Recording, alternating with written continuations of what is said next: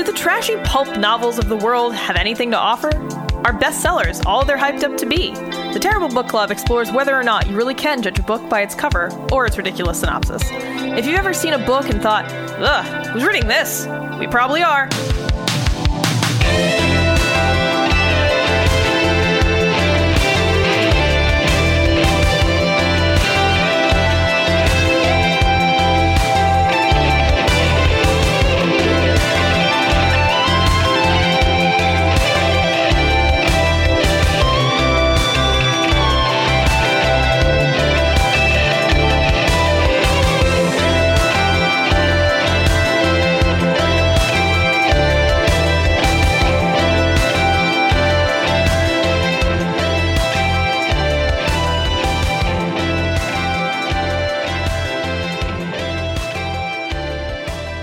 Hello and welcome to episode 46 of the Terrible Book Club. This time we read Zarthor's Bane by Andre Norton. Andre? Whatever. It's Andre. Okay. Well, I'm Chris and this is Paris. Hello. If this is your first time tuning into the Terrible Book Club, what we do here is we read books that we assume will be bad based on their cover, title, summary, or some combination thereof. So we're forcing ourselves to read books that we would never otherwise choose to read. Usually this experiment results in a hilariously disappointing read, although once in a great while a book comes through that at least partially subverts our assumptions. This time we read, like I said, Zarthor, as in like Zarthor's. Zarthor. Yeah, like Arthur, but Zarthor. Yeah, Z-A-R-S-T-H-O-R apostrophe. Zarthor's Bane. I picked this book up when I went to LA over the summer. I found it at Amoeba Records. They had literally like this little random trolley. Oh, you found this at Amoeba? Yeah. You didn't say that. I told you many times God damn I found it. it at Amoeba Records. No, you told me you went to a random-ass bookstore. No, I said Amoeba Records. God damn it. Anyway, that's fucking cool. Continue. Yeah. So they had just like this like cart that was like next to the register, and it had just like $1 a pop old sci-fi books in it. And this is one of 4 that I picked up. It's we haven't read any of the others yet, and they're all pretty stuff. They're just like random 60s to 70s sci-fi pulp things. And I decided to pick this one particularly because it has illustrations in it. Yeah, I don't know who did the illustrations. Oh, it says it in the cover of the book. Oh, okay. So the illustrator was, sorry, I'm just flipping. Says this was illustrated by Evan Tenbrook Stedman. His middle name or last name, I don't know. Tenbrook is T-E-N, then capital B-R-O-E-C-K. So Evan Tenbrook Stedman, Tenbrook. I'm not actually sure I'm pronouncing that correctly. There's a lot of weird pronunciation things that we can get into about this book because it's like a pretty in the sort of tradition of Lovecrafty, sort of like weird, trippy fantasy. I would say there's definitely Lovecraft influence in here for sure. Yeah, maybe a little bit. I would say a lot bit. So we're fast forwarding 10 years into the future from our last episode. So last episode, the book was written in 1968. This came out in 1978. Oh. So 1978. I mean, Ace put out a lot of books like this. They did a lot of those like double books, kind of like the one that we read a few episodes ago. Although that wasn't published by them, but it was made in the vein of kind of an old Ace fantasy book. And can I tell them, Chris? Can I tell them how I feel? Go ahead. I loved this book. I loved it. I want to keep reading more. I know it might be a first on Terrible Book Club. Yeah, where this is a good, like just it's not first. Yeah, I mean, you always want to say it's first. Not maybe, first. But like this is the one that like undeniably I would say is a pretty good book. There's still some issues I have with it, but it's definitely not as bad as the issues I've had with most of the other things that we've read for this show. I was entertained for the 200 or so pages that this book was. I was interested in finding out more about the adventures of Brixia and Uta, our main 2 characters. Yeah, let me give the summary here. So this is the summary of the book, actually inside the front cover. She had been a lady, clothed in silk and gold, until the invaders came and laid waste to High Halleck. Now she wandered the desolate wilderness, her only companion a hunting cat, her only hope survival. But then, in a deserted keep, 2 strangers appear. a young squire and his master, a man whose wandering wits have brought him all the way from the edge of a fatal battle back across the painful miles to the origin of a legend, a mystic song whose words only he remembers. And despite her doubts and her ever-growing fear, Brixia finds herself drawn inexorably into that web of ancient mystery, until at last she must stand alone in the lost city of Anyak, the nexus of a struggle for ultimate power between the forces of green magic and the terrible power of Zarsor's Bane. So, so Brixia and Uta, like Chris was saying, are our main characters. So Brixia was some kind of high-ranking lady in this world. So you don't really get a full sense of the world. I believe the author wrote several books kind of in this It seems world. like it's part of the Witch World series that Andre Norton does, which I guess is just like weird fantasy world that he came up with in particular. I mean, but and the thing is, like, you can't really make any assumptions because you don't. I mean, the names sound a little Anglo-Saxon, and then some of them sound a little Norse, so it's probably your classic sort of like British Isles, Scandinavia, medieval setting, but it's not explicit. That's just There's making guesses. Some topology changes and like different biomes that are you could say. So Brixia was some kind of high-ranking lady in this world, and then some invaders came and fucking just destroyed everything and took over. And so from what she says in the books, it's like one day she was a lady and the next day she was running for her life through the wilderness. And it's been 3 years since then. And she's just like a nomadic, lone, wild woman because society has gone to shit, I guess. Yeah, it doesn't seem like there's a lot of settlements that are populated at all. She's dodging, like, raiding bands sometimes. Yeah. She's very wary of, like, any human contact whatsoever. Yep, so it's just her, and she has this cat. There's a hunting cat named Uta, and it seems like Uta just kind of, like, found her one day and decided to hang out with her. Like, and so it's interesting because the writing is like pretty good. I mean, there were some minor like editing issues, but really minor. It's like once in a while there'd be like a misspelling or like a sentence would have a comma instead of a period or something. But mostly it was fine. Yeah. It was fine.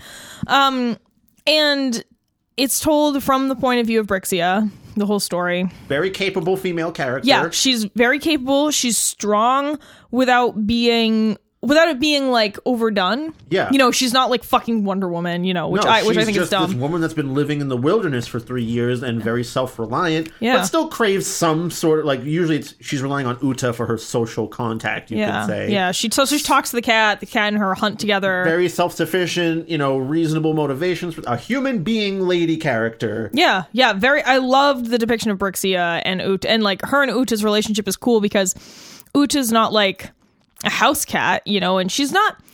I think Uta might be a little magical, but we're not totally positive. There's like a little bit of a question about that. Yeah, that's kind of like more of my only issues with this book is there's a lot of stuff that like it just worked that way.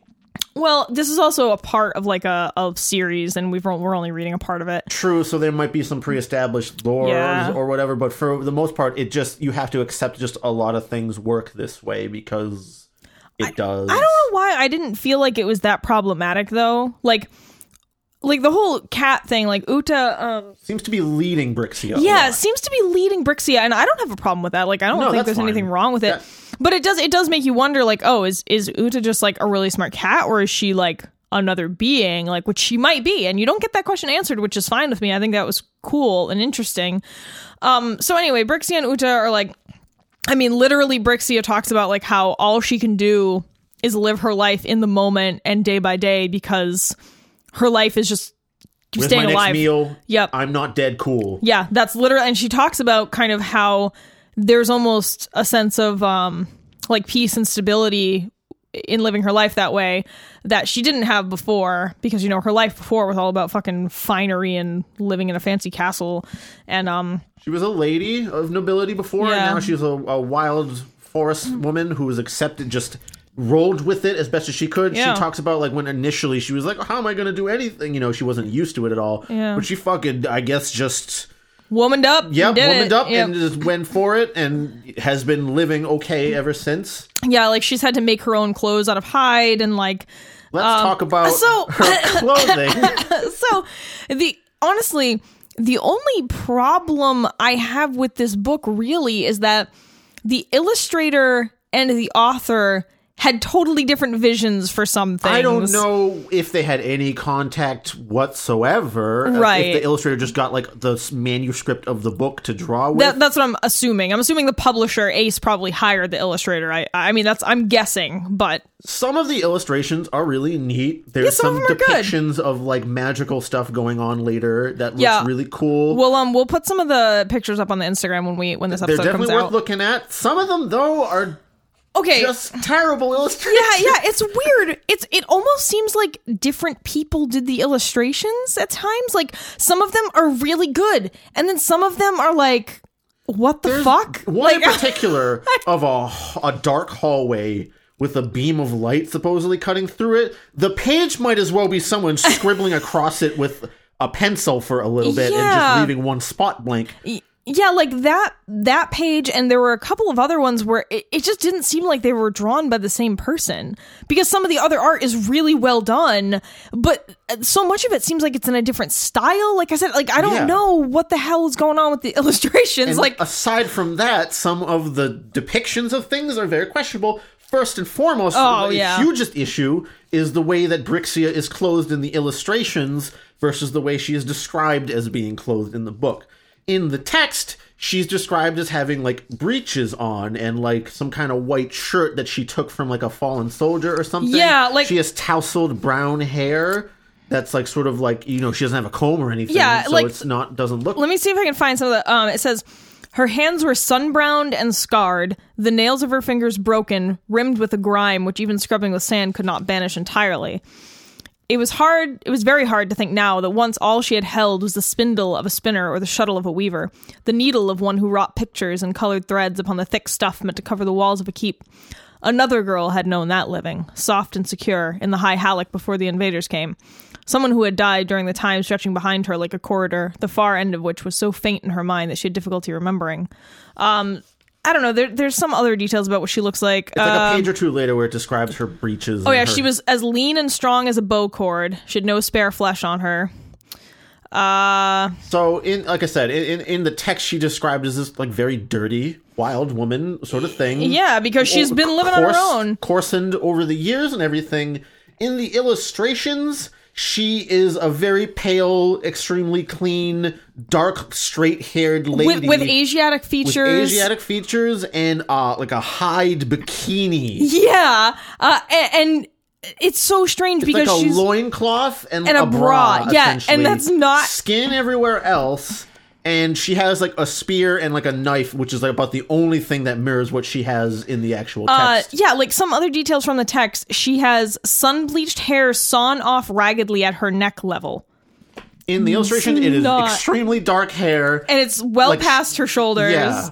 And it's like, what the fuck? And she has bare feet in the book, and she has bare feet in the illustrations too, which is the only other thing. Well, she makes sandals at one point. She doesn't use them all the time. Yeah. She only wears them sometimes. She only wears them like once or twice, essentially, when it's like a mat, because her feet are become so calloused over time, and she's just in the woods all the time anyway. Well, yeah, and you only want to conserve the footwear you have, because if you wear it too often, it's going to wear out, and then you're going to have nothing. So she only reserves it for like when ground is like really difficult, like terrain is really difficult. I don't know why the illustrator decided to draw like I have no idea Asian bikini spear woman, which is nothing like the main character. And honestly, I really liked the way that the illustrations worked in this book, as much as we have a problem with their depiction of Brixia being totally fucking off the wall bananas, like makes no sense, and the fact that a lot of the illustration to illustration, the art style seems to sometimes wildly differ and not for the better at all times.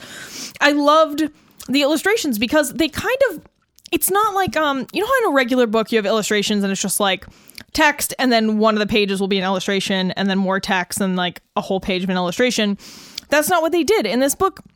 Sometimes you get a full page or a double page illustration, but then at other times you just get like some birds across the page where there's still text, and like the bottom of a page will have like vines on it or something, and the text will footprints. be cat footprints, a picture of the sandals she used when she was putting them on. Yeah, like I really loved the way that they integrated the drawings into the story. There's one that's it seems just like a random was supposed to be a full page thing, just randomly shoved in like the bottom right corner of some text. It's just like Brixia is standing there with like her hand on her hip or something. Yeah. I don't even know what that illustration was of.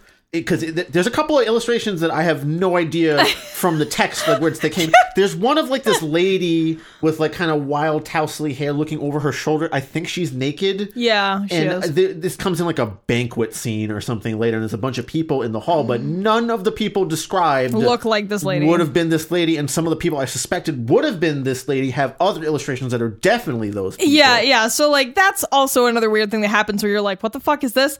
And then there's our favorite illustration of Hillary and Bill Clinton being assaulted by avian breasts. They're both thinking about. There's a creature that appears in this book that's basically has a woman's body except for bird arms and bird head and maybe some tail feathers.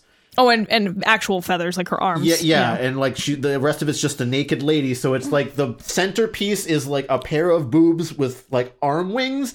And then at the bottom left, a lady that looks exasperated, that looks kind of like Hillary Clinton. And then the top right, a face that just looks kind of like Bill Clinton with a lecherous gaze.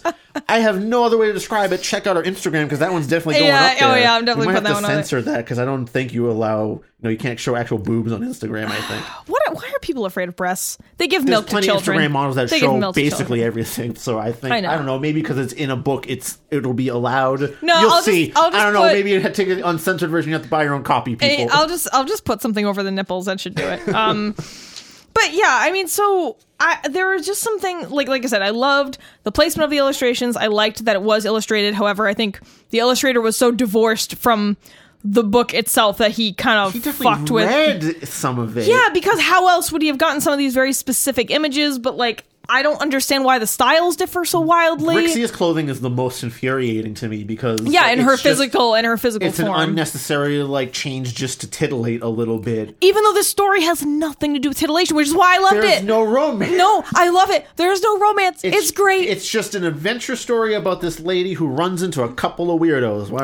Yeah. So sorry, we kind of strayed from the description of the story. So Brixia and Uda are just going about their everyday. And, while Brixia is kind of like, she's has to be really careful as she's walking around because, like we were saying, civilization is kind of not happening right now. Like, civilization's not really a thing, it seems, in High Halleck. And so she's watching out for bands of raiders, trying to make sure she doesn't get, like, raped or captured or whatever, or enslaved. So she's really careful with how she walks around, checking everything all the time, like, being really careful, listening intently. So she's just kind of would be short, brutish, and So she's just kind of like talking through like how her day is and like thinking about Uda, and she often thinks about Kunigod. Yeah, she had a mentor. I think, or her mom or her nurse. Maybe? It was like her nurse / like tutor of like weird witchy shit, because Kunigod sort of introduced her to some like sort of occult ideas and like the possibility of magic. I think but she like doesn't even realize that fully until the end of the book. Like she doesn't get that she was being groomed, basically. Yeah, essentially just sort of pointed in the direction of bigger knowledge than the immediate world around her. And I think Kunigod in the court was regarded as sort of like, oh, she's weird and witchy. I think she was a wise woman or something. I think it was like her nurse or something, or like wet nurse maybe or something like that. But anyway, Brixia sort of took tutelage unbeknownst to her from this lady, and she thinks back to her often because some weird shit starts happening to her. Well, she just thinks that she's just remembering, and then she starts to put things together. So they come upon this older guy who looks like maybe he's a knight or a lord, Mabon. It's in a ruined tower. They're sort of making camp in a ruined tower. Yeah, and she comes upon the tower and she's like, "Oh, this might be a cool place," but she's like, "I don't know. There might be other, other people might be raiding here." And she sees this guy, Mabon or Mabon? Marvin. Yeah. Lord Marvin, and this younger boy, teenager, I think, who's like helping him.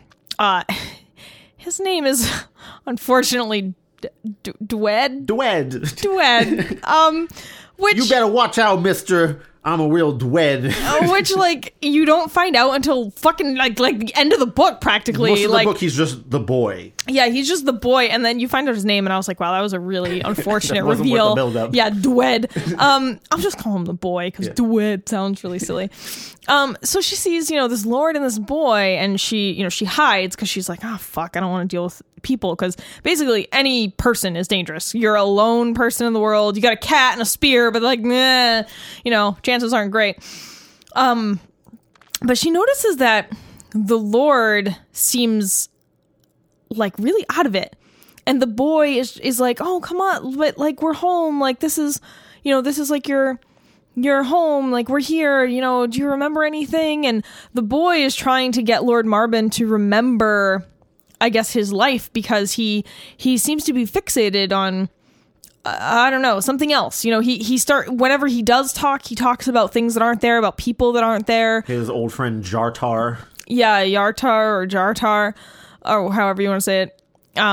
He keeps talking about Jartar or Yartar, who the boy is like, Jartar's dead, yo. Like, fucking goddamn it. Like, he gets so mad. Here. He's dead, and he's like, and Marbin just like, I don't know. So Brixia is intrigued. She's like, look, I know this isn't a good idea. Like, I know I shouldn't interact with them, but this is weird. It's also because Uta runs towards them. Yeah, her cat runs out to them, and the boy is like, ooh, a kitty, like, here, puss.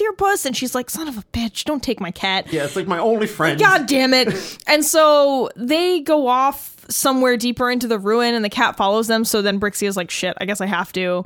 And so she interacts with them, and it's like tense at first, but then a raiding party arrives, and they decide like, oh shit, I guess we gotta escape. Brixia because they set a fire, the boy and Lord Marbin, and Brixia sees them after, because she left for a bit after like a tense sort of greeting, and then she comes back and she's like, you idiots, the raiders are gonna come. They're already coming anyway. Look, I'll just help you defend this place. You're like, clearly you're an idiot. You're setting this huge fire to draw people to your location. Like, you guys need some help.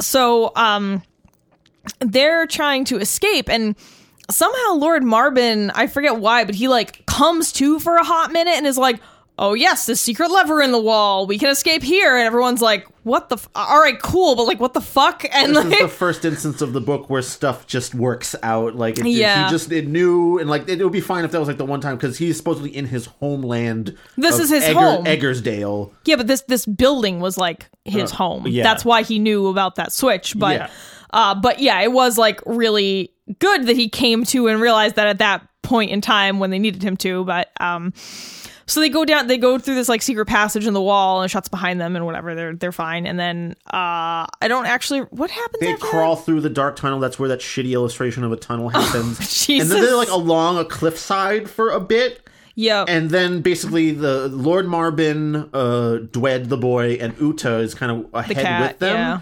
And they get way ahead of Brixia to the point where she can't even see them anymore, but she kind of knows their general trail. Yeah, so they get separated just because they're like running away and it was unfamiliar terrain, and they get so far separated that Brixia is like, shit, I don't know. And then she thinks she sees Uta's tracks, and so she follows them.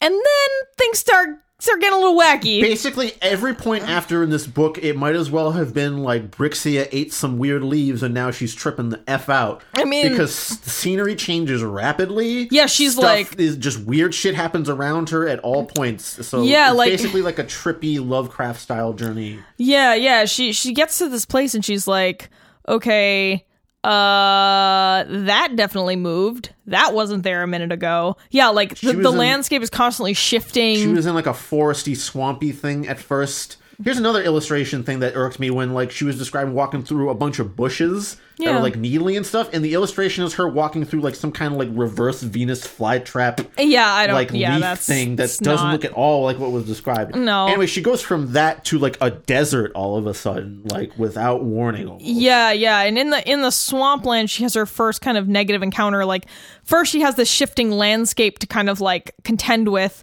and she's like, all right, fuck, I need to like keep my bearings about me, even though at this point she's like really hungry and tired because she'd been walking for a really long time. And I don't even know that I think the last time she had eaten was like the day before or something. Yeah, before even the raider attack. Yeah. And so she's like, okay, this is, you know, like, and by the landscape shifting, I mean, literally, like, she would look to her left, there would be like, Mounds like of dirt. mounds of dirt, and then it would like appear on her right side, and then like it would move and like get in front of her, and she was like, fuck, I'm being herded, like, oh my god, I need to pay attention. And then she sees like a white thing in the distance, like a tree.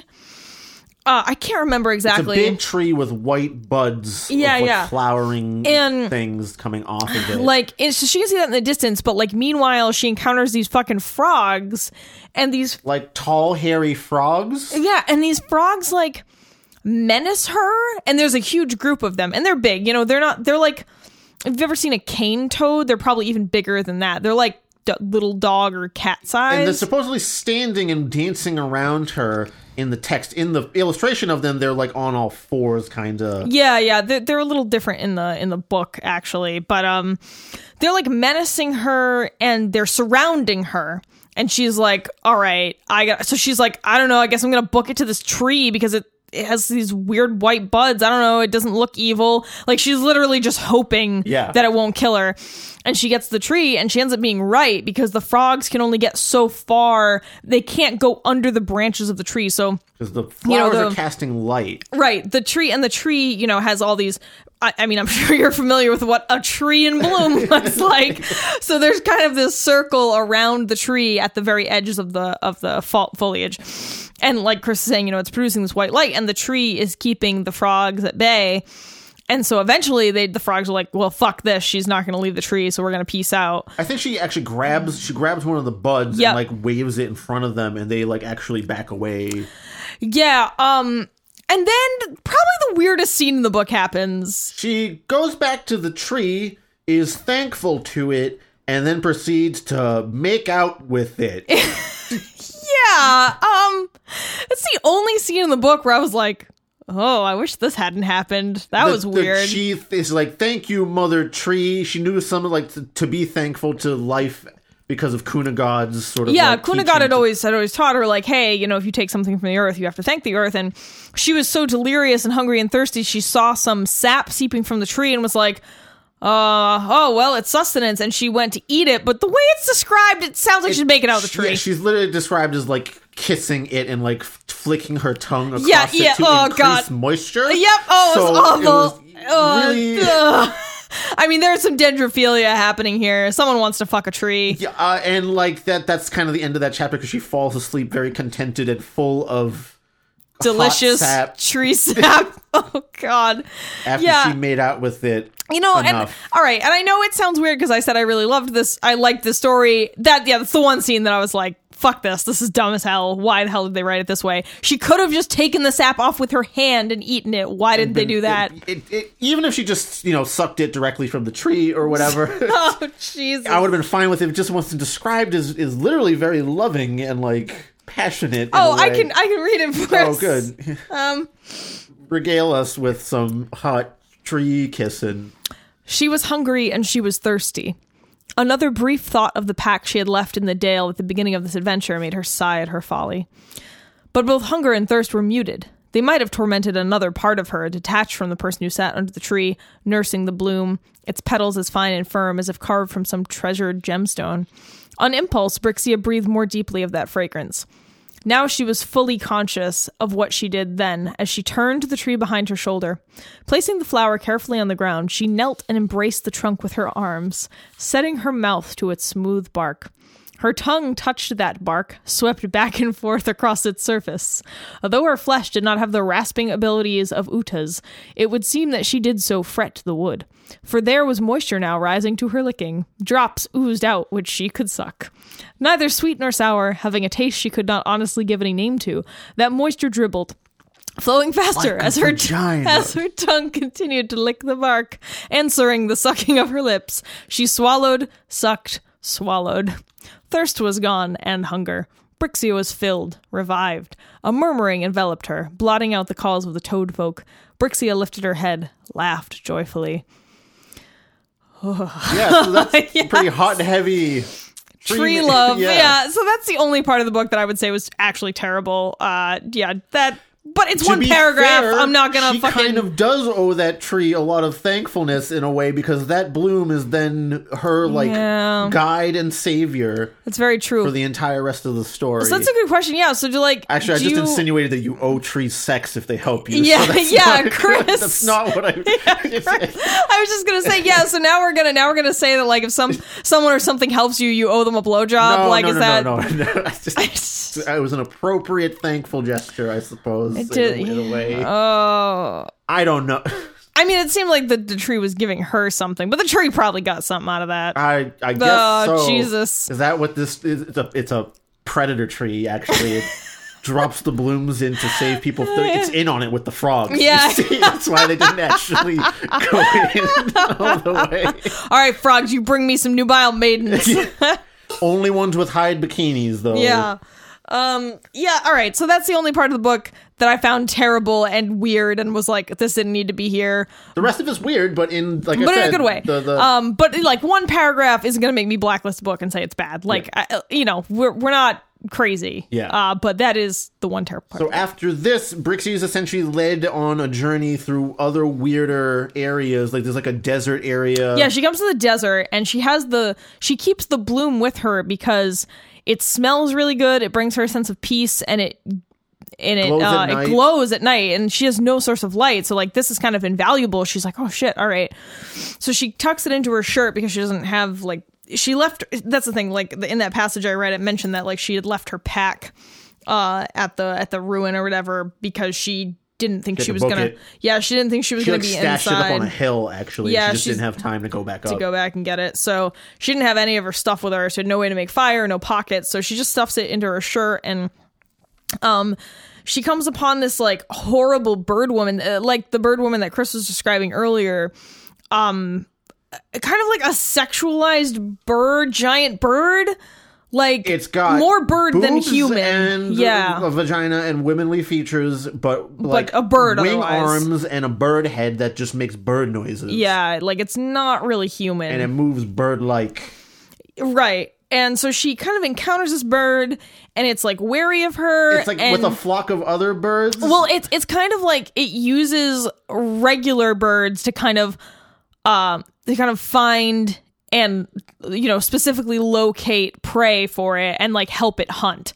So they're like, it's like the Gar from the Sword of Truth series. And then they just kind of like awkwardly shuffle past each other, essentially. Well, yeah, they have this just kind of like stare at each other. They have this confrontation, and the bird and like the little hunting birds are like, and they like dive at her, and she kind of bats them away. But the big bird is like a little more wary of her, and then.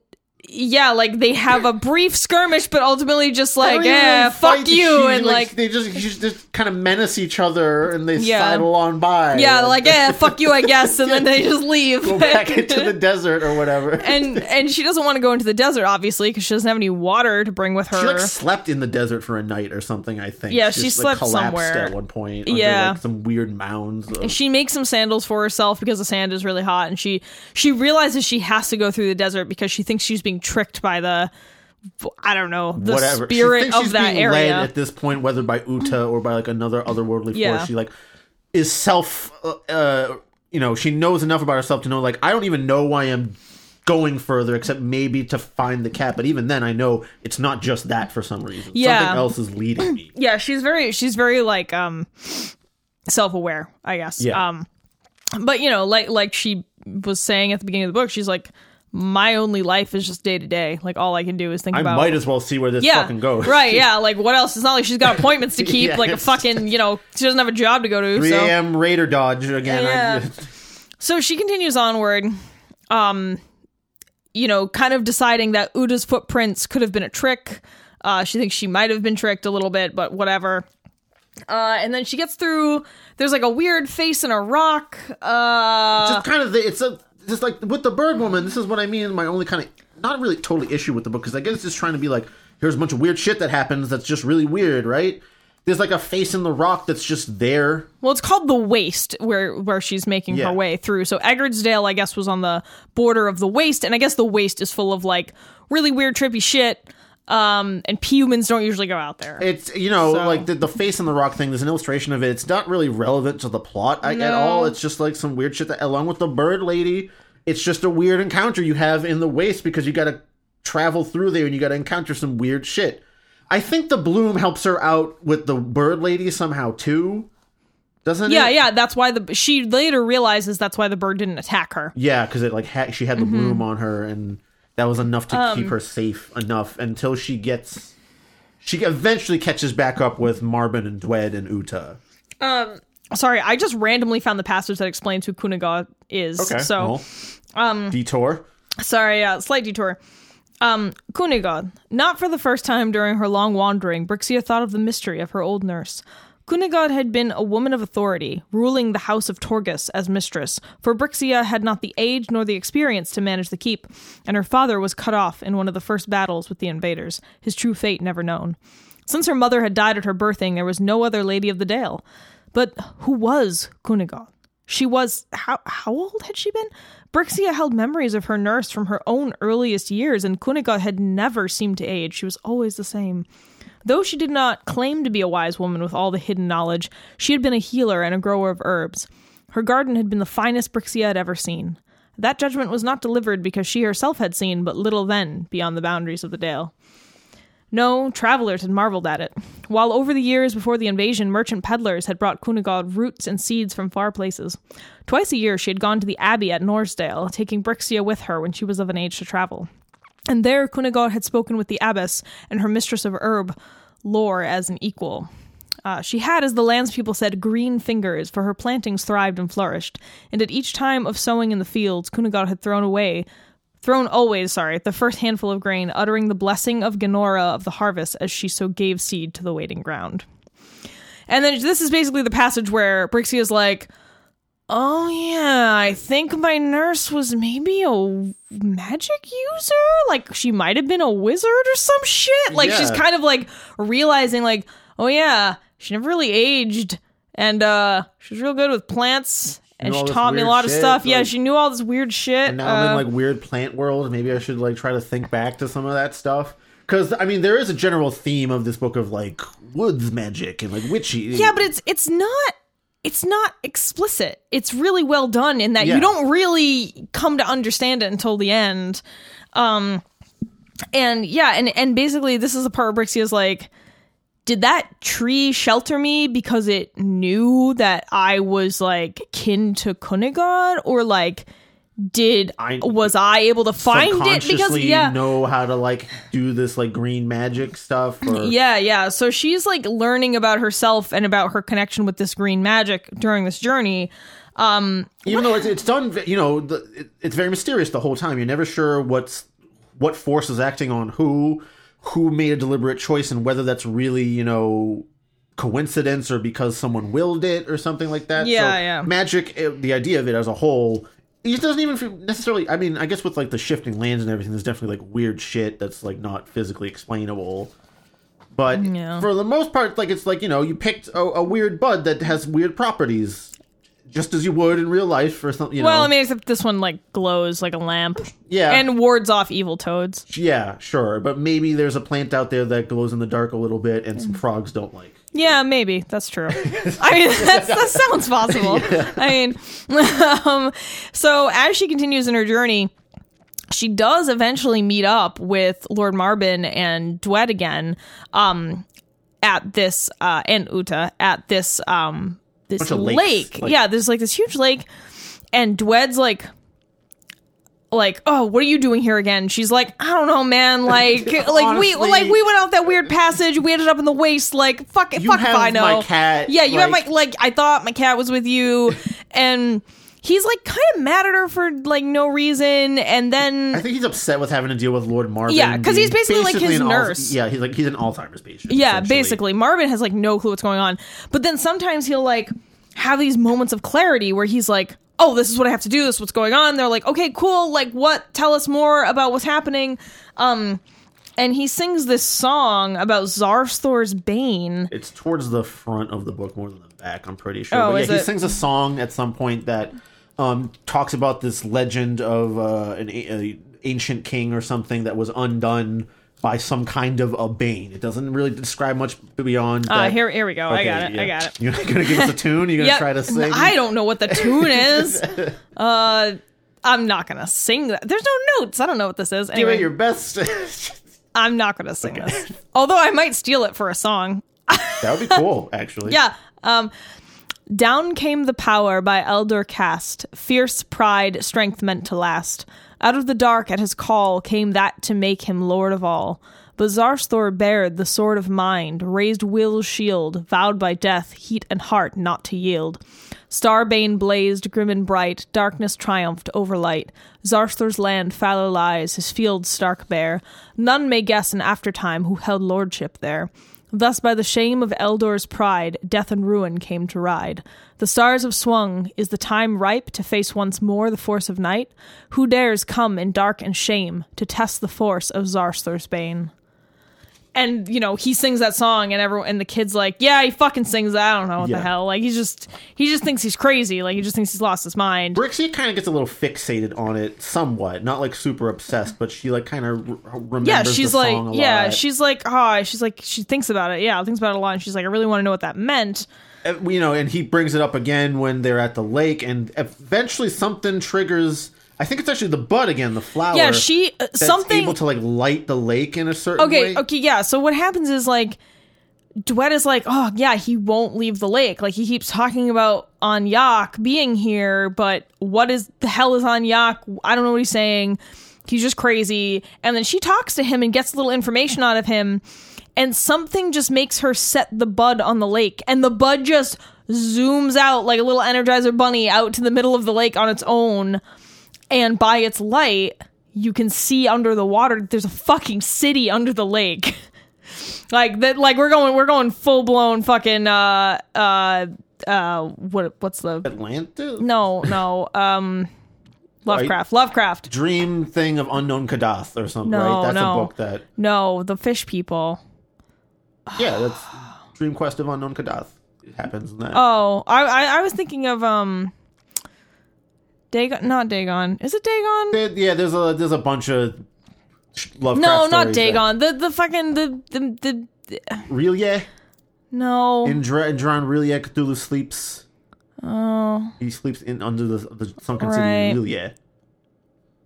I was thinking of a specific story. All right, well, this is a very Lovecraftian feel to it. Innsmouth, God damn it, Yeah, Innsmouth. That's Jesus Christ. In Bloodbath, in Bloodborne, they have a whole level that is kind of like an underwater city thing. I think the underwater city in the Cthulhu mythos is really in Innsmouth. I don't think Innsmouth was ever underwater. It's on the coast.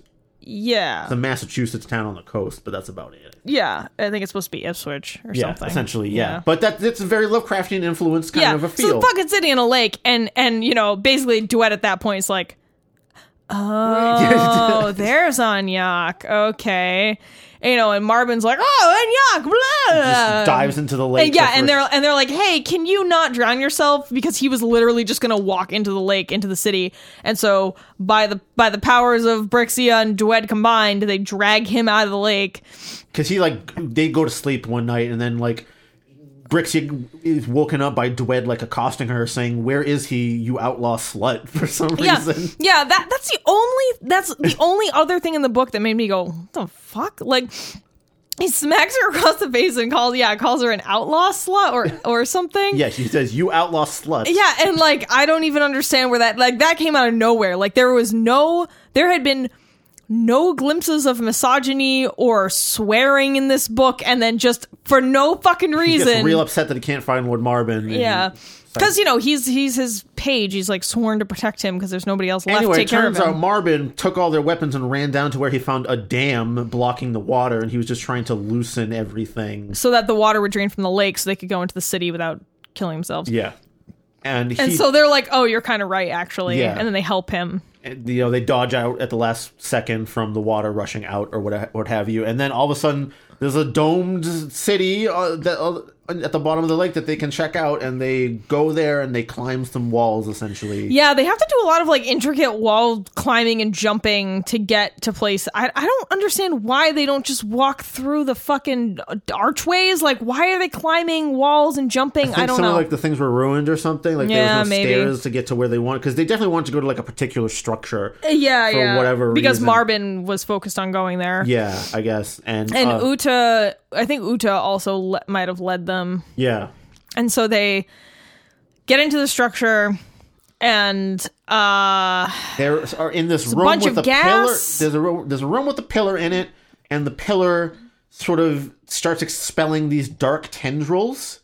Yeah, these dark gaseous tendrils, basically. They envelop Dwed and pretty much like take him out of the picture. Yeah, there's actually a pretty sick illustration of that in the book. Yeah, it looks pretty cool about that. There's another illustration of like Brixia like holding the flower up near the pillars with the pillar with like the tentacles coming out of it or whatever. That's a double page thing. Looks very nice. Yep. And essentially the gas eventually takes over the whole room and anywhere in the area, and then Brixia wakes up in the past.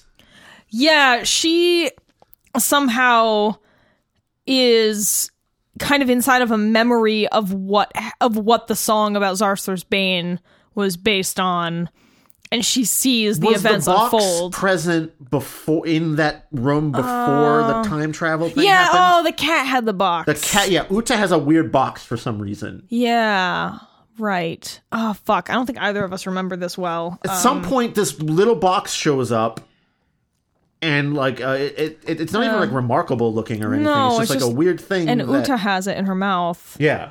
And she gives it. Does she give it? Yeah, she gives it to Brixia. Yeah. I forget at what point. I don't remember when that. Yeah, I don't remember when it happens though. I feel like it's after she has the vision. Yeah, this part's a little disorienting. Yeah. I mean, this book is disorienting in some ways. So she has this vision and basically sees like what happened with Zarstor's Bane, and the whole thing was. He was a king of the area. His brother like took over the keep, or his friend took over the keep that he was the rightful. He thought he was supposed to own, and he comes charging back in with an army or something. Eldor, I think was his brother. And Eldor's an asshole, and I think they were both some kind of magician. Zarstor like leaves to go do some like army shit. Yeah. And Eldor's like, well, it's just mine now. Yeah, like, fuck you, it's mine now. Which I guess it would be while he was gone anyway, right? So, like, I don't know, maybe he's just being a dick and be like, no, it's not your turn to play with the kingdom. Mom said I could have it for another week. Yeah, and so Eldor is just a huge dick and is dabbling in dark magic, basically, and has this spell cast on Zarstor and his house and holdings. So, we're talking like Reigns of Castamere, except more magical than just murdering everyone. This is that banquet scene I mentioned earlier with all the weird people. There's like bird people in there, and Zarstor and doesn't rock like that. people or something. Yeah, I don't know. Yeah, because Eldor started associating with all the evil creatures, like the weird bird people and the toad people and like whatever else exists out in the waste. And so basically, like Zarstor goes on this military campaign, comes back, and is like, the fuck, Eldor? Are you bringing all these assholes in my house? Like, these are all evil jerks. What are you doing? That's just a bird with tits over it. Yeah, like, that lady, she's made of plants. Like, that's not a lady.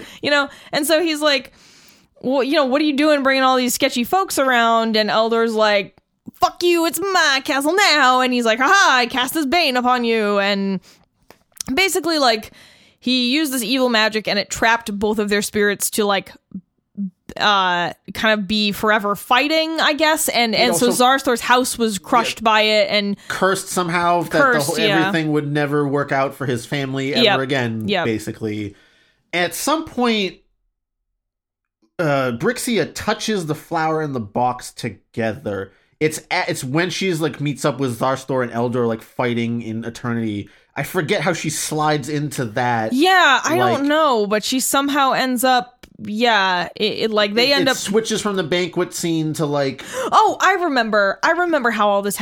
The spirits like possess Dwed and Marbin. Yeah, okay. That I remember. The spirits possessing them how she ends up slipping into having this vision, I don't know. That's the black tentacle things. Yeah, the black gas that's in there, I guess. That's how she gets from, like, the pillar room to the banquet hall. Right. I forget how she gets from it might have been, like, the flower leading her again or something to, like, it might have been. this Or Uta. weird area where... I think it was Uta. Yeah, Might have been. Zarstor and Eldor have been fighting for eternity over who gets to have Zarstor's Bane. Yeah. Which is a physical object as well as a curse. Yes, it is.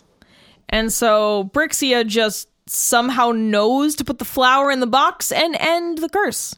Yeah, basically, that's one of the other things in the story where she she just kind of knows how to do the right thing at the right moment. But I like that how they handled it though, because she thinks through it and she's like, I think I'm a green magic user. Holy fuck! Like, so that was I was kind of fine with it. She has to learn to trust a weird inner voice or something. Yeah, she gets possessed by a spirit for a second too. I think. Yeah, but she something talks through her mouth. Yes, but she brushes it. I think it was Eldor, but she brushes it off real quick, and then he hops into Dwed or Marbin or something. Yeah, and so I don't have a problem with it because the whole book is her like slowly coming to the realization that Kunagal was, not scheming or grooming her to become a green magic wise woman, basically, and she just didn't know because she, and at the right moment she knows, she like feels an intuition that I should tuck the bud and the box together, put the weed in the stash box. She did keep referring to it as bud, bud the whole time. So it might just be magic weed. It is green magic. Oh my god, it's magic weed, Chris. You blew this whole thing wide open. Stash the weed away to solve all the issues. There won't be any fighting anymore if you just hide the. So anyway, when she touches it together, wherever she is, like, starts to bloom with like life or something. And Zarstor and Eldor are like, actually, I don't even know why we were fighting anyway, man. It's like, it's really cool and chill around here. There's no reason for us to fight. Yeah, they're like bros before evil magic, right? Yeah. So she fixed it anyway. It's fine now. The land's gonna be good. Why don't we just walk off into eternity together, bro? And then they do. Yeah. Yeah, I guess that part was a little dumb. It is a little bit like, all right, cool. And then Marbin and Dwed wake up and they're like, what happened? And Brixie is like, save your asses, but not really. She doesn't say it like that. But she's like, oh, well, I fixed our problem. I realized I am a wise witch or something. Yeah, and Marbin is like, I don't know. He comes out of his like weird days, right? Not totally, I think. No. I think because he got, like, the way he got that way is like he got hit on the head after a battle that they ran from, and he just plain wasn't great in the brain area anymore after that. So I don't think that's a magic thing. I think that's just some straight up brain damage that is probably unreversible, especially if you've had a couple of spirits floating inside your brain. Yep, that'll do it. So that's pretty much how the book wraps up. She's like pretty resistant to the power even at the very end of the book, but Dwed and Marbin are like, nah, you should probably embrace it. Seems like you're pretty good at it, with the whole saving us and ending a curse, etc., etc. Yeah.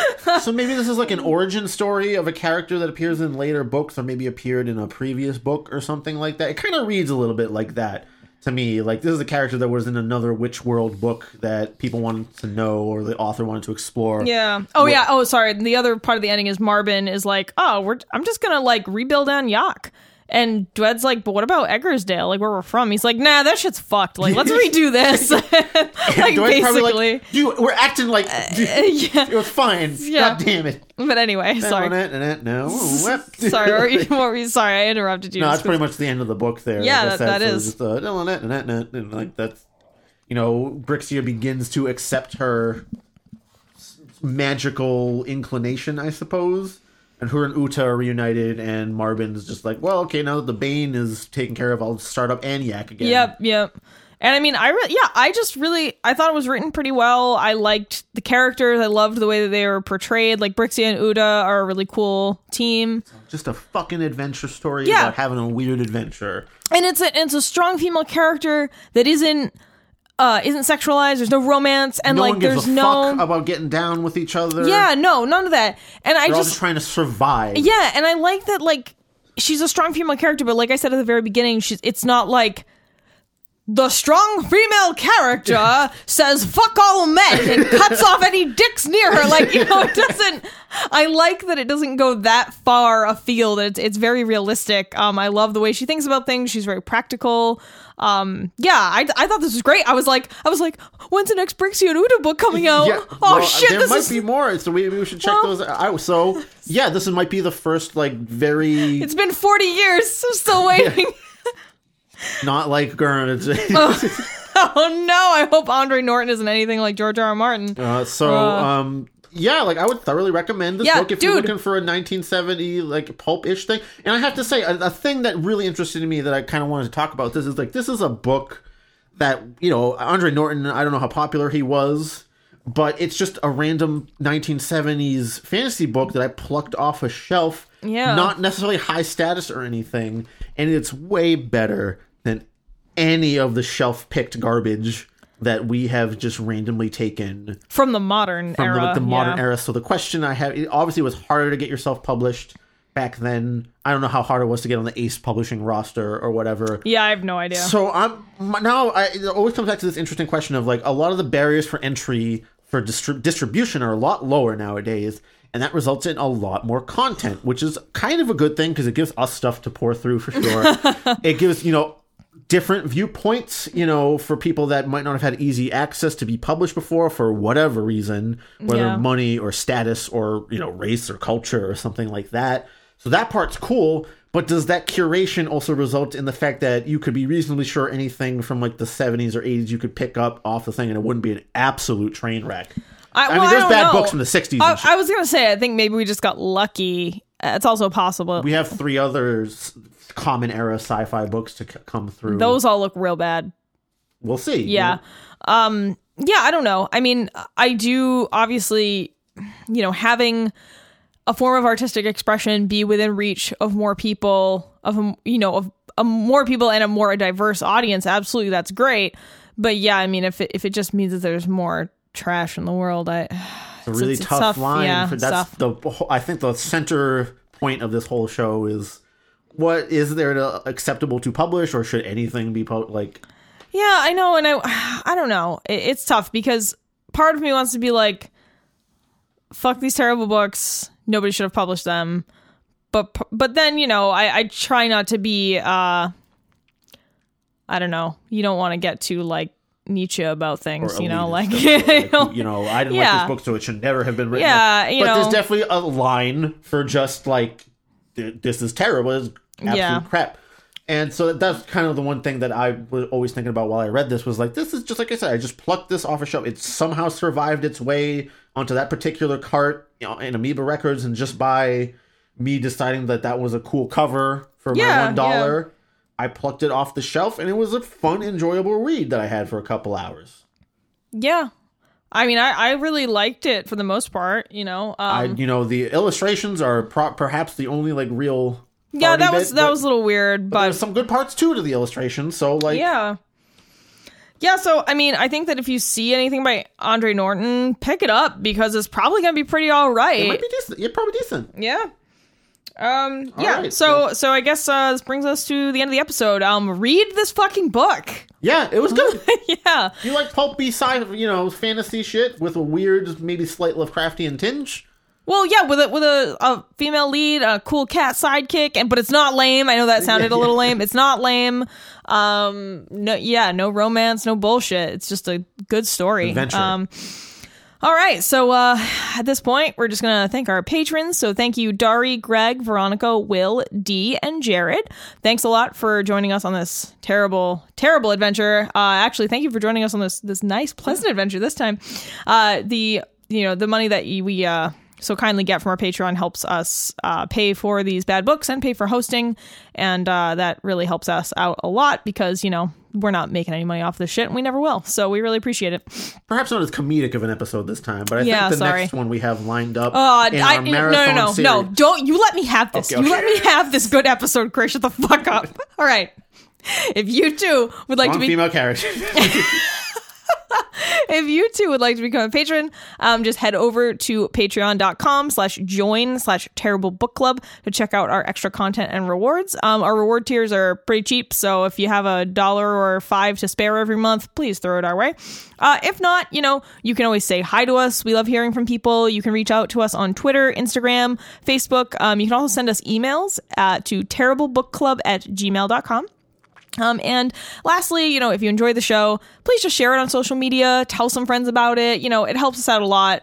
Wherever we get a shout out online, that really helps get some more listeners. Some of our enthusiasm to continue on the crap train and sacrificing our time to Terrible. Yeah, we're actually sacrificing a whole day to Terrible today. This is one of the only Saturdays I have off. And I've sacrificed it to Reblo and to hanging out with my friend Paris. Yeah, we've been eating pizza, chatting about books, drinking some tea, chatting about books. Yeah, it's been a good day. We got one more to go for today, and you'll hear that in 2 weeks. So for now, thank you for listening, and we'll see you next time. Bye, Paris. Bye, Chris.